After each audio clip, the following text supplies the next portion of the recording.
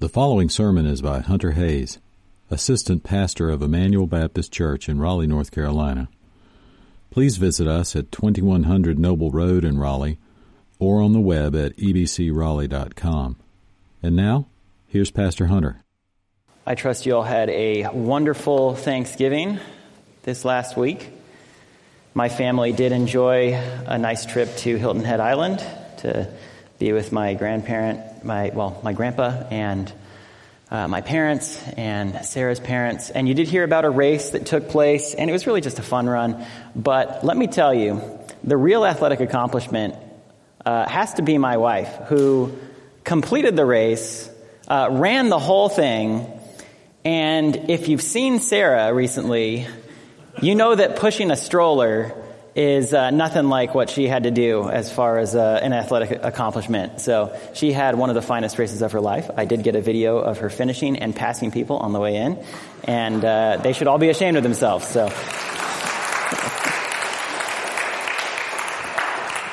all right. Well, it is the season of Thanksgiving, and so that led me to just think about the Psalms. And we love the Psalms because they express all kinds of emotions.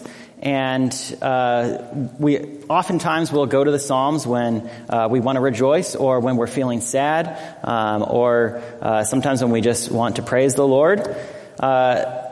Biblical scholars will group different psalms based on their characteristics and themes into several different buckets. One of the buckets that they will put many of the psalms in is the bucket of thanksgiving. So there's an entire genre of psalm which is referred to as thanksgiving psalms. And typically they will include the word thanksgiving, or the theme will be very much in line with thanksgiving. So I thought we'd look at one today. But as I survey the entirety of the book of Psalms, you come away with many different things that we can give thanks to the Lord for. And so as you're thinking this week, and I know we're coming off of Thanksgiving, but we should still be thinking about being thankful at this time. Let's consider some of the things that the psalmists thank the Lord for. So I've grouped them into different groupings here. So one of the things that the psalmist will thank God for is for God's provision. So you can take down some of these notes if you'd like.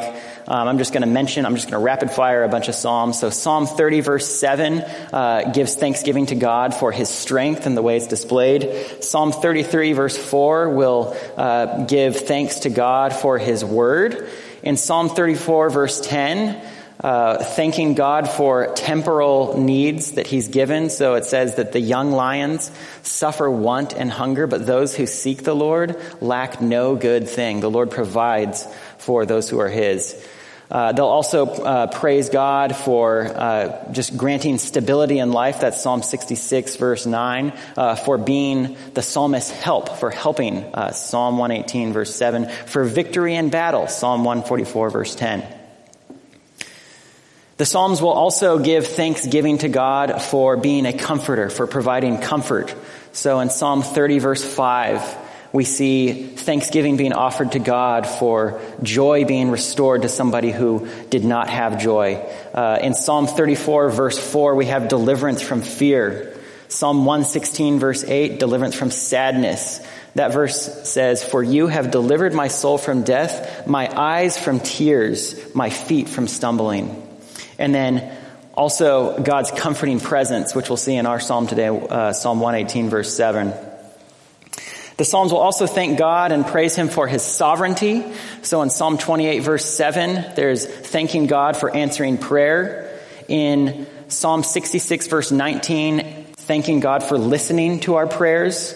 Psalm 75 verse 7, thanking God for exalting the humble. And in Psalm 138 verse 8, praising God that he fulfills his purposes for his people.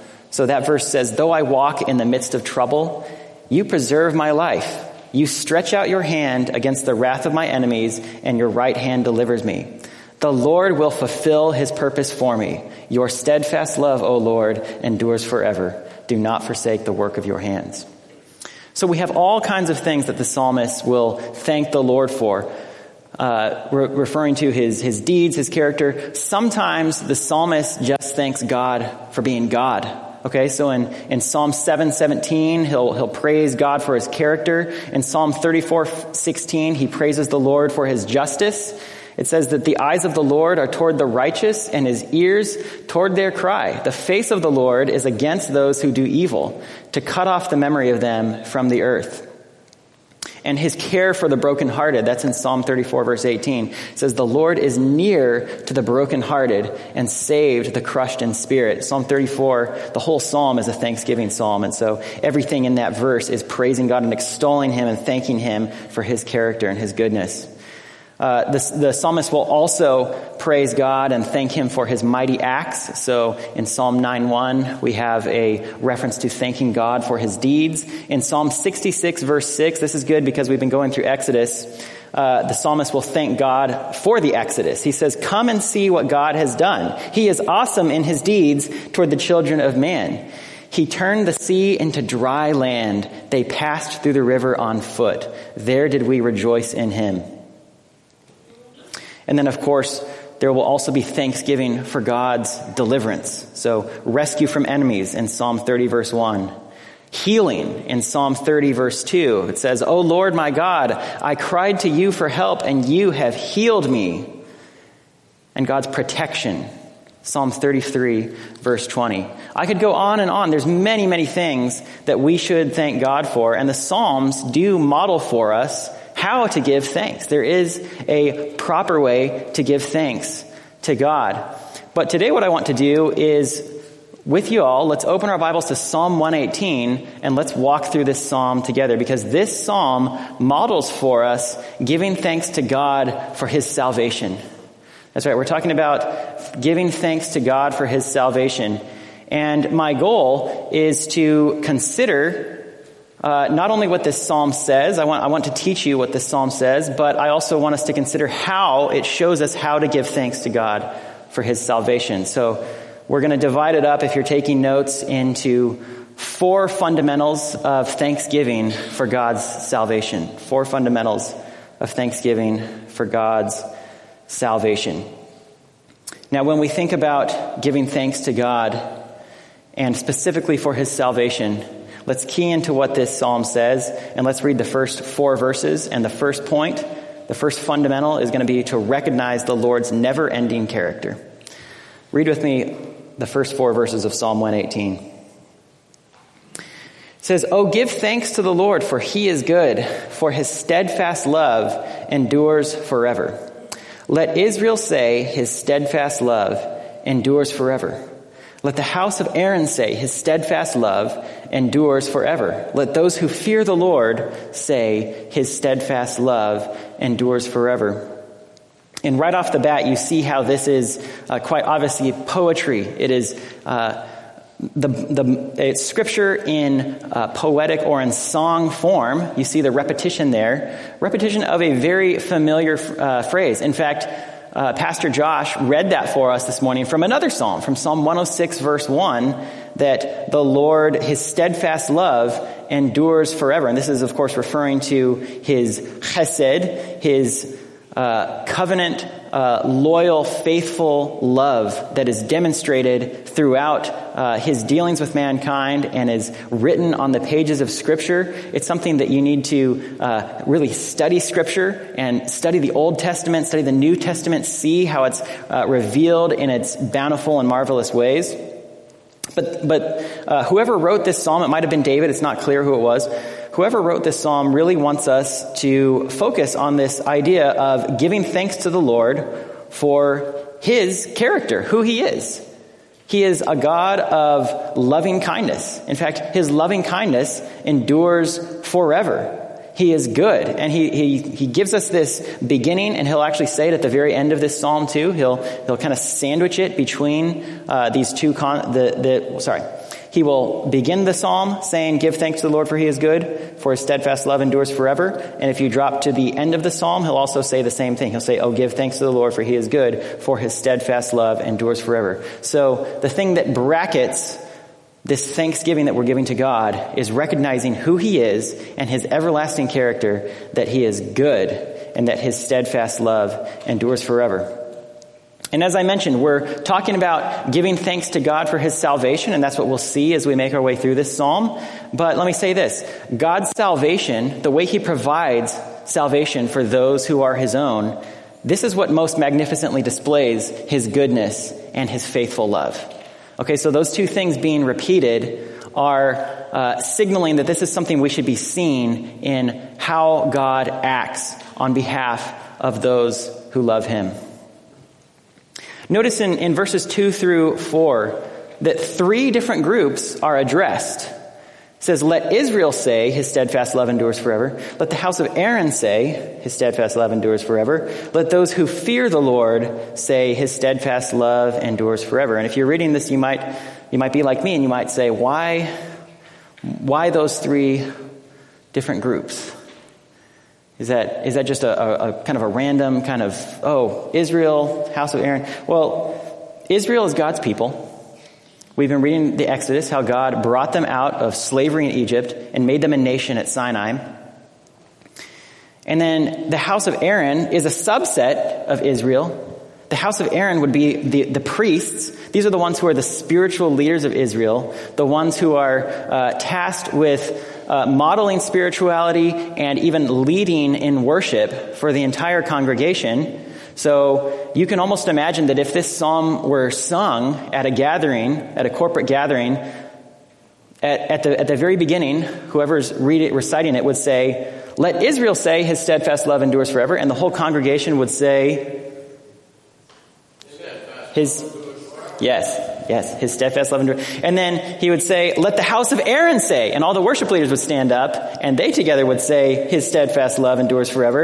And then he'd say, let those who fear the Lord say, his steadfast love endures forever. And so there he's again going to everyone within the congregation, and especially those who fear the Lord. If you do a quick survey of where this term appears throughout the Old Testament, you see that it's referring to those who are truly God's, because it is possible to be part of Israel. It's possible to be part of even in the priestly class and not actually exhibit true worship and not have a heart that's yielded to Yahweh. But those who are yielded, those who are those who you might say are his elect, are the ones who are characterized by being God-fearers. And so this is a right out of the gate as we make our way into this psalm. We're seeing this admonition for everyone to join in doing what they ought to do, which is giving thanks to God for his steadfast love. And that teaches us one thing. As we prepare to give thanks and as we consider how we should give thanks and what we ought to do, we need to study the Lord's deeds. We need to study them ourselves. We need to be well-versed and well-acquainted so that we understand how God can say about himself in Exodus 34, verse 6, when he reveals himself to Moses. He passes in front of him and says, the Lord, a God merciful and gracious, slow to anger, and abounding in steadfast love and faithfulness. Now, all of us might have some different ideas of what's going on in the Old Testament. We may have heard bits and pieces of it, and we know that there's things like conquests, and we know that we see the wrath of God on display in various ways. And if you're not really familiar with the whole story, you might jump to conclusions. But how is it that God can say right off the bat, from the very beginning, you don't even need the New Testament, you don't even need to see how God mercifully gave us his Son to die on the cross for our sins, for God to be able to reveal himself as a God who is merciful and gracious, slow to anger, abounding in steadfast love and faithfulness? Well, this is seen in his deeds. This is seen in how he delivers his people from bondage, how he cares for them, how despite many times where they will turn against him, he still pours out his steadfast love to them. And so I think it's very appropriate that at the beginning of this psalm, the writer invites us to just consider God's never-ending character. So that's the first point. Recognize the Lord's never-ending character. Secondly, as we consider how to give thanks for God's salvation, the second important fundamental is remember your dire situation. Remember your dire situation. And this is found in verses 5 through 15. So I will read those verses now. Out of my distress, I called on the Lord. The Lord answered me and set me free. The Lord is on my side. I will not fear. What can man do to me? The Lord is on my side as my helper. I shall look in triumph on those who hate me. It is better to take refuge in the Lord than to trust in man. It is better to take refuge in the Lord than to trust in princes. All nations surrounded me. In the name of the Lord, I cut them off. They surrounded me on every side. In the name of the Lord, I cut them off. They surrounded me like bees. They went out like a fire among thorns. In the name of the Lord, I cut them off. I was pushed hard so that I was falling, but the Lord helped me. The Lord is my strength and my song. He has become my salvation. So here is the pattern that is modeled for us of thanksgiving in this psalm. It is you find yourself in a dire situation. You find yourself in trouble, and you remember this time where you found yourself in trouble, and you cried out to the Lord for deliverance. You found yourself in a hopeless situation, and at that point, all you could do was simply cry out to the Lord. Now, as we think about how we might apply this to our own lives, of course, this could be any troubling situation in life. It could be something life-threatening. It could be something like financial turmoil. It could be something just as simple as sorrow or loneliness. But obviously, I think there are degrees of trouble that we come across in this world, right? There are degrees, and let me tell you what I mean. The Lord can deliver you, can provide salvation from having to pay a parking ticket, which is great, and of course you're going to rejoice in that, right? Or the Lord can actually save your life from a situation where you might have lost your life, right? They're both valid forms of deliverance, and you are right to thank God for preserving you from those situations and for drawing you out of them. But quite obviously, the one who's going to be more exuberant and more joyful and more thankful in their life is the one who had their life saved, right? Rather than just somebody who got off a parking ticket or something like that. So, yeah, when we come to the Psalms and we see these patterns of expressing to God worship, of course they can apply to all sorts of situations in life, but we recognize that there are degrees. And in the psalmist's version of what he is thinking about, he seems to be in a situation where he was in life-threatening danger, okay? So we might think of Israel being in slavery in Egypt. And maybe their lives weren't completely threatened all the time, but we do know that Pharaoh commanded that all of the newborn babies, the boys, needed to be casted into the Nile. So there's a life-threatening situation there. We also have Pharaoh calling the taskmasters to double the workload of Israel and make their lives miserable. So that's just a rough situation, right?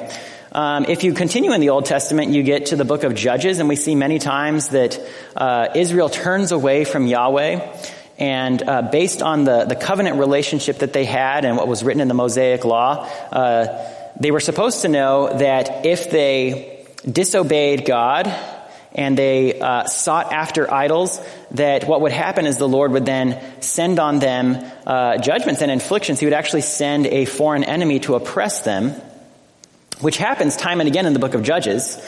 And what do they do when that happens? They cry out to the Lord, right? You read this repeatedly throughout the book of Judges. They cry out to the Lord when they're in trouble, and mercifully the Lord listens to them. He hears their cry. Even if they don't repent, that's amazing. Even if they don't repent, God hears their cry because he loves to save them. Okay, thinking of other Old Testament examples, if we read through the book of Kings, we find that David finds himself in trouble all the time. No wonder he wrote many of the Psalms. No wonder he wrote many of the Thanksgiving Psalms where he talks about God's deliverance from his enemies. We'll think of the most famous one, right? David and Goliath. Here David he's outmatched. The Philistines are ready to clean house, and they've got their champion Goliath. And David goes out in the name of the Lord in full confidence in what God is able to do, because God has promises on the line. He will deliver his people. And, of course, God delivers Israel through the hand of David, delivers David himself. But that's not the end of the story. David goes through his life. He has situations where he's running from King Saul, for instance. He's being chased, and he has to hide in the clefts of rock. He has to hide in caves, and he has no one else to trust but God alone. Okay, so these are some examples of situations that might be troubling, in which somebody might call out, as it says in verse 5, I called on the Lord. It's interesting, this concept of calling out to the Lord in my distress, it's a pattern we see throughout Scripture. So in Jonah, this is now probably after this psalm was written, Jonah will cry out from the belly of the whale. In Jonah 2:1, it says, I called out to the Lord out of my distress. Do you see how that is very similar to Psalm 118, verse 5? I called out to the Lord out of my distress, and he answered me. Out of the belly of Sheol I cried, and you heard my voice. This is when Jonah has been swallowed by the fish and taken from the ocean to which he was thrown when the Lord sent a storm on the ship when Jonah was running away disobediently. So all of this leads me to just think that, we might feel more comfortable asking the Lord to deliver us from distress when we feel that our lives are pleasing to him, or that we are somehow, we have our act together. If we're following God and obeying him, he'll deliver us. But if we did something wrong and, we're facing our own consequences, the Lord maybe won't hear us as much. I don't think that's necessarily the case. You look at Judges, people of Israel turned away from God and he still delivered them. You look at Jonah, he ran away directly the opposite way of the way that God said to go, and God still delivered him. Of course, God had a purpose for Jonah. But Jonah still returns praise to God for saving him from that situation.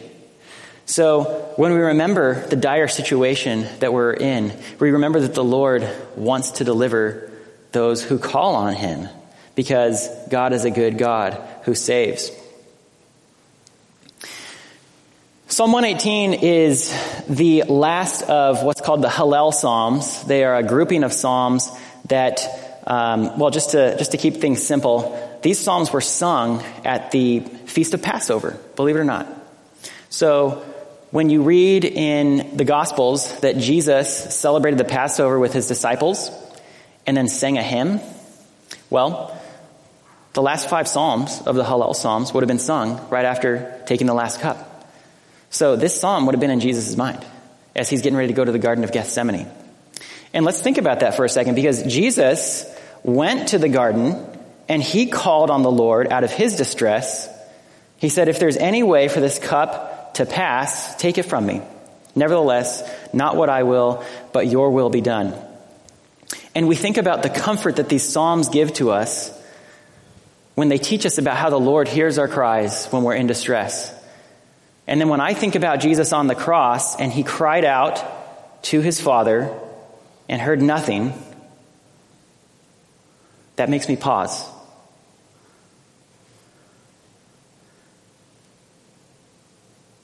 And then, of course, Jesus would say, my God, why have you forsaken me?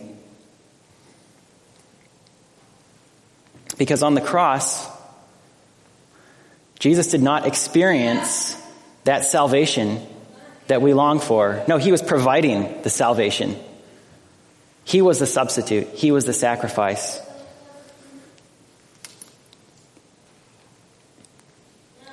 This should make us recognize that one of the most dire situations that we could face is being a sinner before a holy God. So all of us as believers have an opportunity to look back on our former life before Christ and think about the hopeless situation that we were in. So Ephesians 2:1 says, you were dead in your trespasses and sins. Ephesians 2:12 says, having no hope and without God in the world. 1 Peter 2:25 says that you were straying like sheep. And Romans 6:17 says you were once slaves of sin. Do you hear that helplessness, that helpless situation? These are all the kinds of situations that we should think of when it's simply appropriate to just realize our hopelessness, our helplessness, and call on the Lord. Call on the name of the Lord. That's the verse that we just read in Acts 4:11. There is salvation in no one else, for there is no other name under heaven given among men by which we must be saved. So if you're a Christian today, you can think about that time where you called on the Lord out of your helplessness, and he saved you, and you rejoice, and you want to give thanksgiving to God. By the way, if you're not a believer, and this is serious, if you're not a believer, what do you have to give thanks for? We have this holiday in America where we give thanks, and it's amazing to think that there's some atheists that celebrate that. What do you give thanks to? Is there anything to give thanks to? No. Romans 1 describes very clearly that one of the gravest problems of wicked humanity that rebels against God, besides not acknowledging him and refusing to see his hand orchestrating and creating all things, one of the worst things is failing to give God thanks. Just not giving thanks, but actually worshiping and serving other things besides God. But if you're a believer, if you believe in Christ and you've trusted in him, there's no other name under heaven by which we must be saved. You have all the more reason to give thanks. Let's just continue in this psalm. So verse 6, it says, "The Lord is on my side. I will not fear. What can man do to me?" So this is the psalmist's confidence when he is surrounded by enemies. The Lord is on my side. I will not fear. What can man do to me? The Lord is on my side as my helper. I shall look in triumph on those who hate me. This idea of looking in triumph on those who hate me, I think is well illustrated if you've ever watched a football game. And it's college football season, so of course that's on my mind right now. But this happens in other sports too. But, if you tune into the game a little late, like I did yesterday with OSU and Michigan, because we do have a vested interest since our pastor celebrates when his team wins. You don't even need to watch any plays of the game to know how the game is going. All you have to do is look at the sidelines. Because the team that's winning will look all laid back and they'll be having a great time, especially in the fourth quarter. They're just like, yeah, this is it. We're about to go up in the rankings, and the team that's losing will look dejected. If it's a blowout, okay? If it's really close, of course, both teams are really focused. But just imagine for now that there's a team that is losing by many, many points, right? The sideline, everybody looks dejected. They might look busy too because they're trying to ignite something to get the game going again. But consider this. Verse 7 says, "The Lord is on my side as my helper. I shall look in triumph on those who hate me." Now imagine this individual who is vastly outnumbered, surrounded by enemies on every side, and yet his response is, I will look on them with that attitude of triumph, right? Like I'm on the sidelines and my team is winning. I know it looks to you all like I'm losing, but guess what? God's on my side. So I have complete confidence and assurance. Victory is coming. That's the kind of confidence that the Lord gives because of his mighty salvation and his saving arm. It's better to take refuge in the Lord than to trust in man, verse 8. It is better to take refuge in the Lord than to trust in princes. Man, this is so applicable if you live in the United States and you're sick of the politics that go on, because it is so much better to take refuge in the Lord than to trust in our governor or our president or our senators or our congressman, right? Or our mayor. Of course, we praise the Lord when he allows us to have rulers who promote righteousness.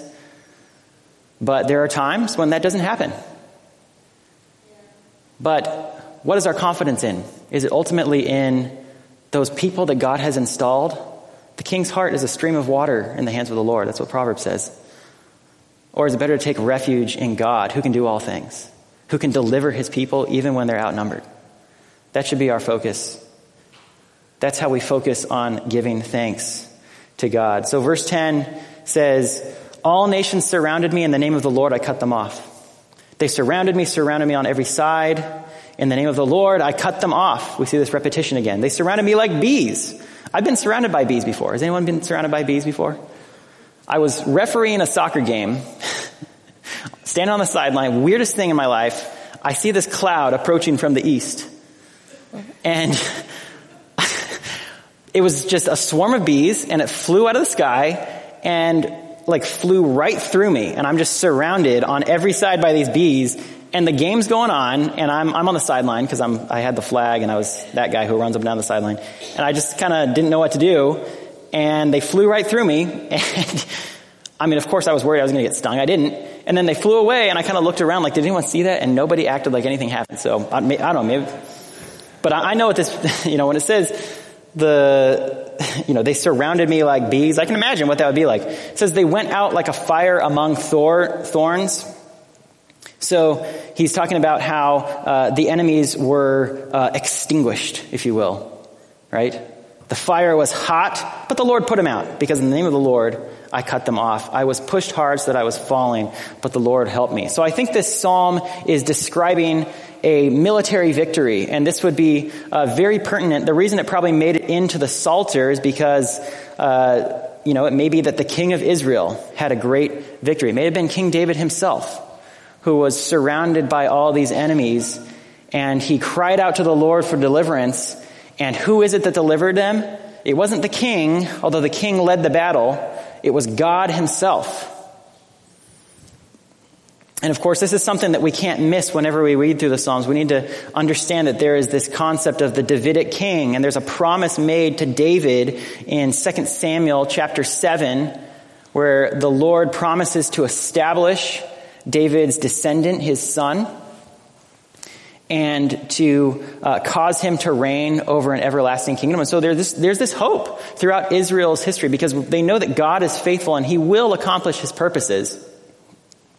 And so this is why those who are members of Israel, especially the king who represents them as the corporate head, can look with confidence on his enemies, because they trust in God and his ability to deliver. And time after time, the Lord delivers the king.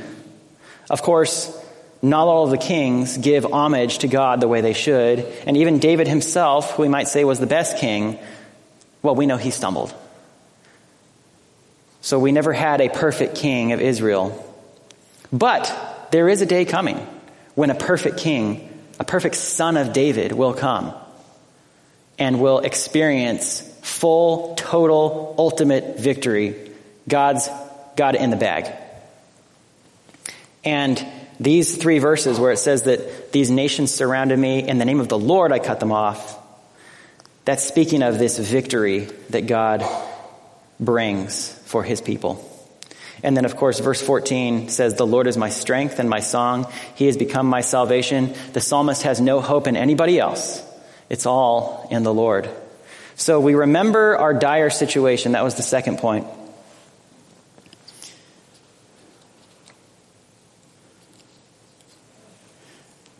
I skipped over something I don't want to miss. So let's go back to verse 13. It says, I was pushed hard so that I was falling, but the Lord helped me. Do you see the desperation there? I was pushed hard so that I was falling. It's like a person being pushed over to the point where they're about to fall off a cliff. Is there any hope, And God helped him. Right? And here's what I want us to draw from this. Trusting in the Lord with this kind of radical trust pushes you to the brink of dependence on God. But when you depend on the Lord, you see how he helps, right? I think this is why the Lord often pushes those he loves into difficulty and trials. In fact, isn't that what James says? Count it all joy, my brethren, when you encounter various trials, knowing that the testing of your faith produces endurance. It teaches you to rely on the Lord. Israel was tested in the wilderness. I won't re-preach Pastor Josh's sermon. He did a great job. Right? Those who follow Jesus, you and me, will be tested in our lives if we're being faithful. Jesus says in Matthew 10:22, you will be hated by everyone because of my name, but the one who perseveres to the end will be saved. Okay, so we should expect some measure of hostility from the world, and that's okay. That's okay because God's on our side, and God's going to use that for our well-being.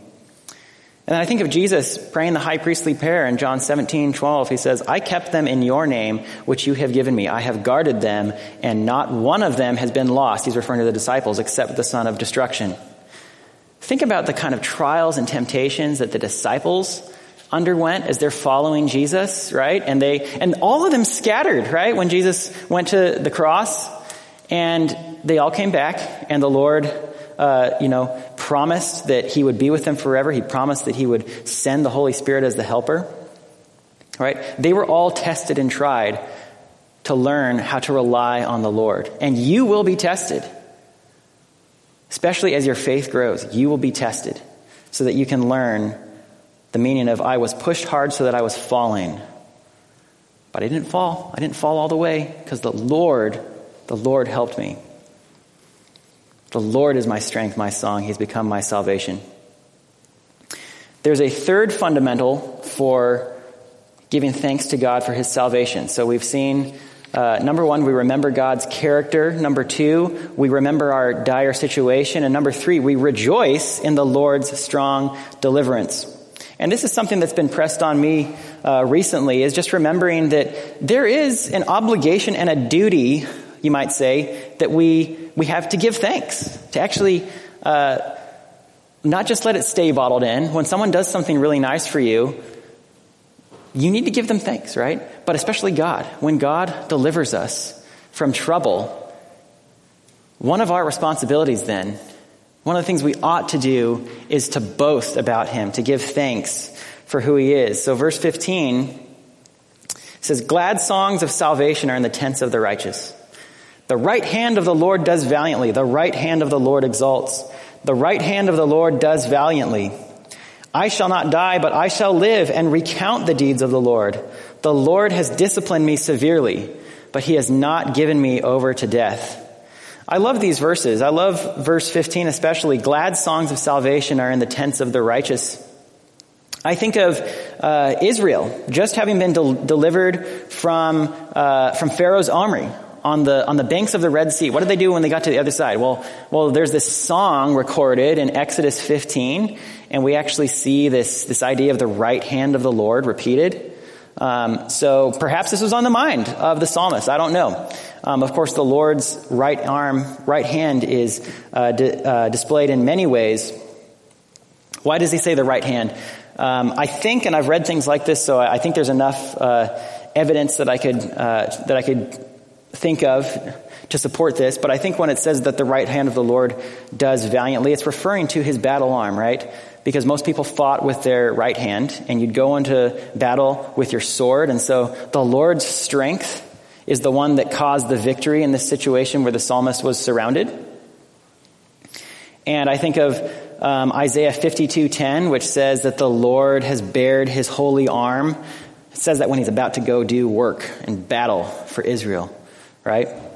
So the psalmist is giving thanks and praise to God and really, really boasting in who God is. That's part of giving thanks, is recounting his deeds. Look at verse 17. I shall not die, but I shall live and recount the deeds of the Lord. The psalmist knew in that moment when he was facing trouble that one of the reasons that he was going to make it through was so that he could go and tell other people about God's deeds.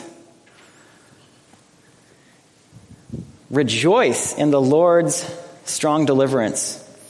So here's our application. We should respond sometimes with actual songs. Sometimes singing is what we should do when we think of how God delivers us. If we want to give thanks, we ought to sing. Next time you celebrate Thanksgiving, I know this year's passed. Next Thursday, next year, think about singing a song of Thanksgiving. Is that not what we do when we're together on Sundays? One of the reasons that we gather every Sunday is to fulfill the command to give thanks. Colossians 3:16 and 17, or 16. I always forget what the actual reference is, so I'm just going to turn there.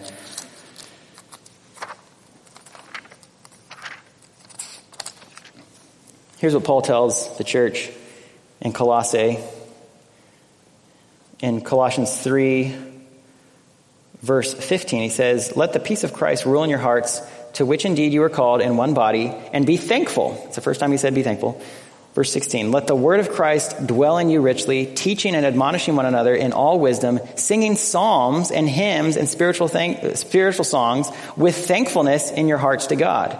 And whatever you do in word or deed, do everything in the name of the Lord Jesus, giving thanks to God the Father through him. That's 3 verses, and 3 times Paul says give thanks. And one of those he even says do it with psalms and hymns and spiritual songs. So when we get together and we sing together, we are thanking God. That's why many of the songs that we sing focus on the cross, on salvation, on the ultimate deliverance that God has given us from death, because we want to thank him. We just sang it, right? We just sang, Jesus, thank you. That is a right response, a Christian duty even, for God's salvation. So number 1, we should respond with actual songs.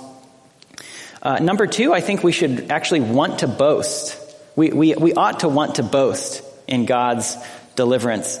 It's easy for guys to think about our favorite sports teams. And, you know, I'm a huge soccer fan, which makes me one of the 1% of Americans that are weird and like soccer. And, you know, I can remember like every play from the game that happened on Friday because I watched it. And of course I love soccer, and I love that we tied England. I know that's a really drab result for you. I'm just burying myself in a hole here.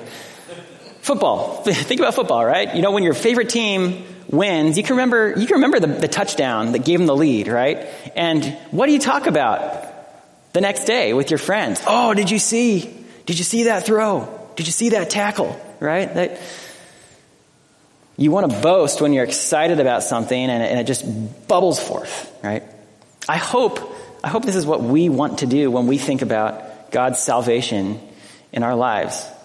Imagine if that's how we felt about our salvation from sin. Imagine how easy it would be to do evangelism. You would just go up to people and be like, I got to tell you, I was going to go to hell. I had sinned myself into oblivion, and I didn't care for God at all. And I was dead in my sin. I had no hope. And then the Lord opened my eyes.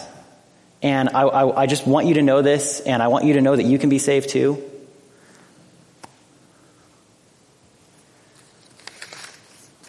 We do have a responsibility to give thanks.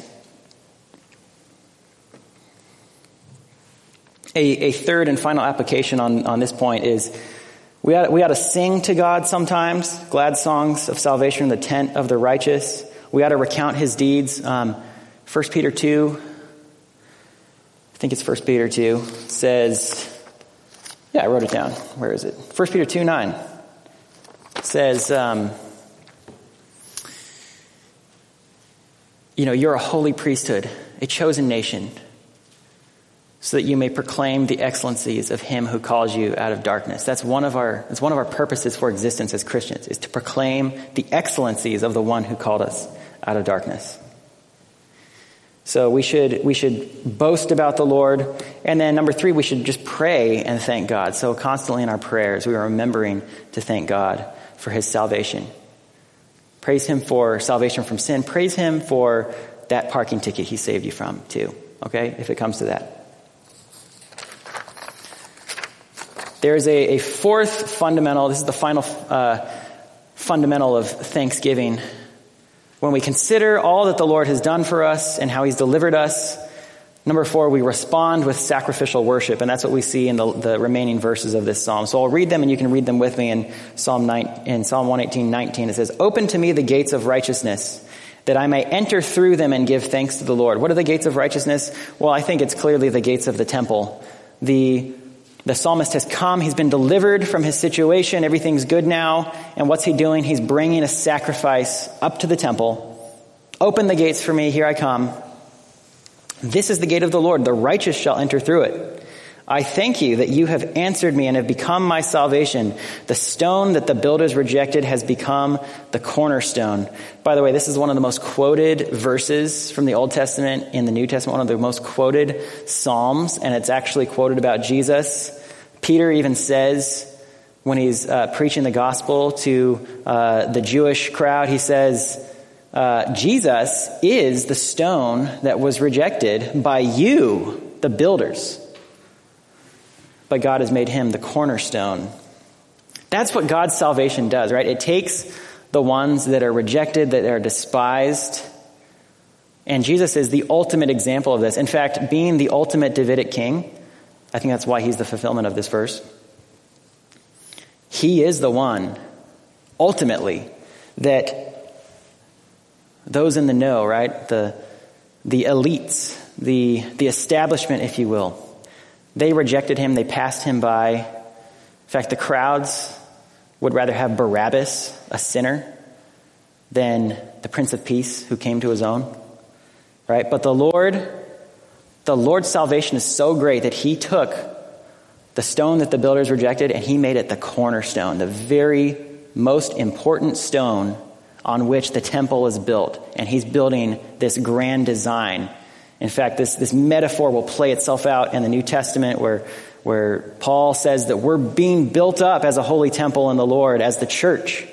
So God is building up his kingdom, and part of God's salvation is that he takes this stone that was rejected and it becomes the cornerstone, the very one on which everything rests.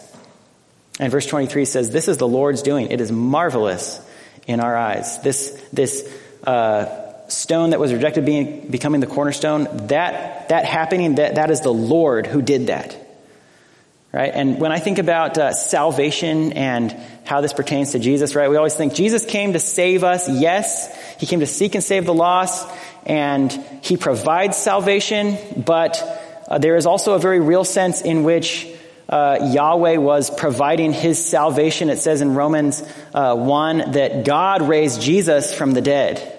Right? He did not deliver him over to death so that he would undergo decay, as Psalm 16 tells us, but God raised him from the dead because God's salvation is just that great. And this is marvelous in our eyes. Those who look on the cross and see God's power, 1 Corinthians 1 will tell us, are those who understand the power of God. We rejoice in this. We rejoice that God is so great and that his salvation is so awesome as it is. And so we ought to respond with sacrificial worship. So this psalmist is coming, he's bringing his sacrifice, and in verse 24 it says, this is the day that the Lord has made. Let us rejoice and be glad in it. Save us, we pray, O Lord. O Lord, we pray, give us success. So as you're coming, giving thanks for this one aspect of salvation, in this case, the psalmist has been delivered from his enemies. He's also looking forward and praying for the ultimate salvation. And we can do that too. Did you know we can do that because there is a time coming when Jesus has redeemed all of our souls, and we praise him for that, but he also redeems all of creation. Did you know Revelation 21 verse 5 actually, Jesus says, I make all things new. That's one of the things that Jesus is going to do in his great grand scheme. All of the curse of death and disease and the stinking filth that our sin has caused on this earth will be wiped away completely. And so it is right and it is appropriate for us to look forward to that day and to look forward to God and his saving arm and say, Lord, save us, we pray. Give us success. Bring your salvation. Maranatha, come Lord Jesus, right? Verse 26 says, blessed is he who comes in the name of the Lord. You recognize that probably. The crowds chanted that as Jesus was coming in to Jerusalem. We bless you from the house of the Lord. See, there is something messianic about this psalm. Those crowds knew that there was a Messiah coming, because this promise goes all the way back to Genesis 3, when God promised that there would be a one who would crush the head of the serpent. And we can trace the messianic line through the narrative of the Old Testament. Of course, Jesus will say in Matthew 23:39, even after these things have taken place, he'll say, you will not see me again. He's lamenting over Jerusalem because at his advent, his people rejected him. He will say, you will not see me again until you say, blessed is he who comes in the name of the Lord. And that's when they actually say that in a very true sense, meaning we believe in you, Jesus, you are our Savior and Lord.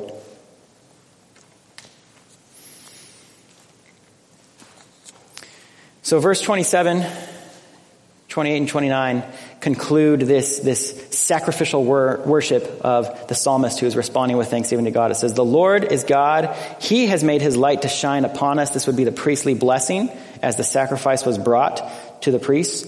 And then it says, "Bind the festal sacrifice with cords up to the horns of the altar."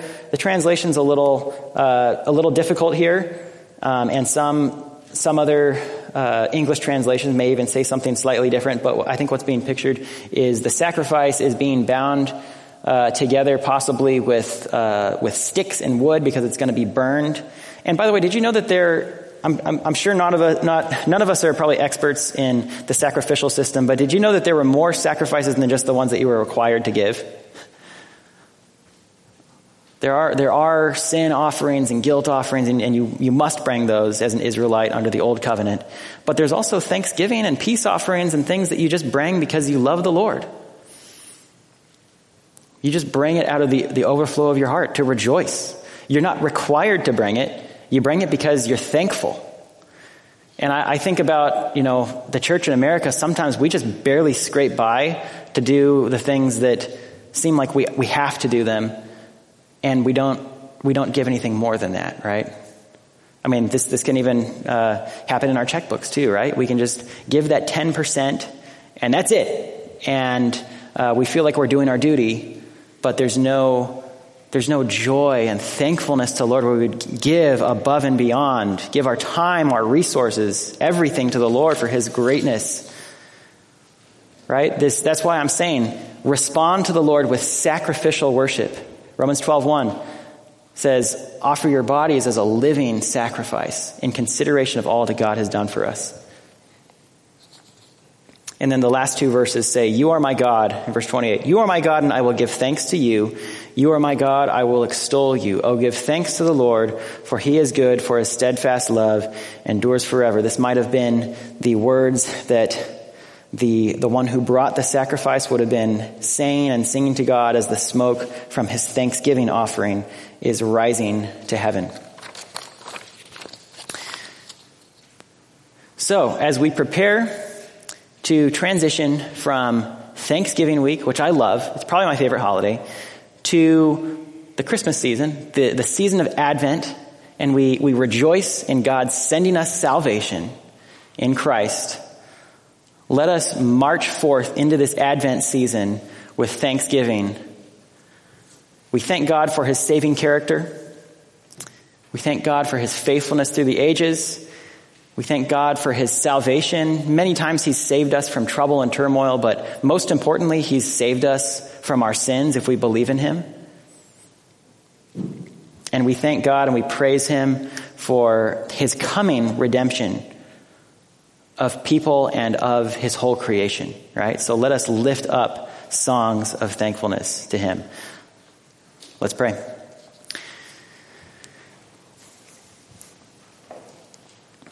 Dear God, Lord, I just thank you for looking with compassion on my sinful soul. And Lord, even though I was born a sinner, and even though I can think of many ways that I've rebelled against you, even after you saved me, Lord, you've still been kind to me. Lord, you still offered up your only Son as a sacrifice for my sin, paying the penalty that I deserve to pay. And Lord, I thank you for that. God, I thank you for this church. I thank you for the family that you've given us here to love and worship you together. Lord, I thank you for your provision this year. I thank you for the trials and challenges that you have given, tailored to each and every one of us for our good, to help us depend on you. Lord, we praise your name. We want to honor and fear you. And Lord, we give you thanks. Amen. You've been listening to Hunter Hayes, Assistant Pastor of Emmanuel Baptist Church in Raleigh, North Carolina. For more information and free access to other messages, go to ebcraleigh.com. That's ebcraleigh.com.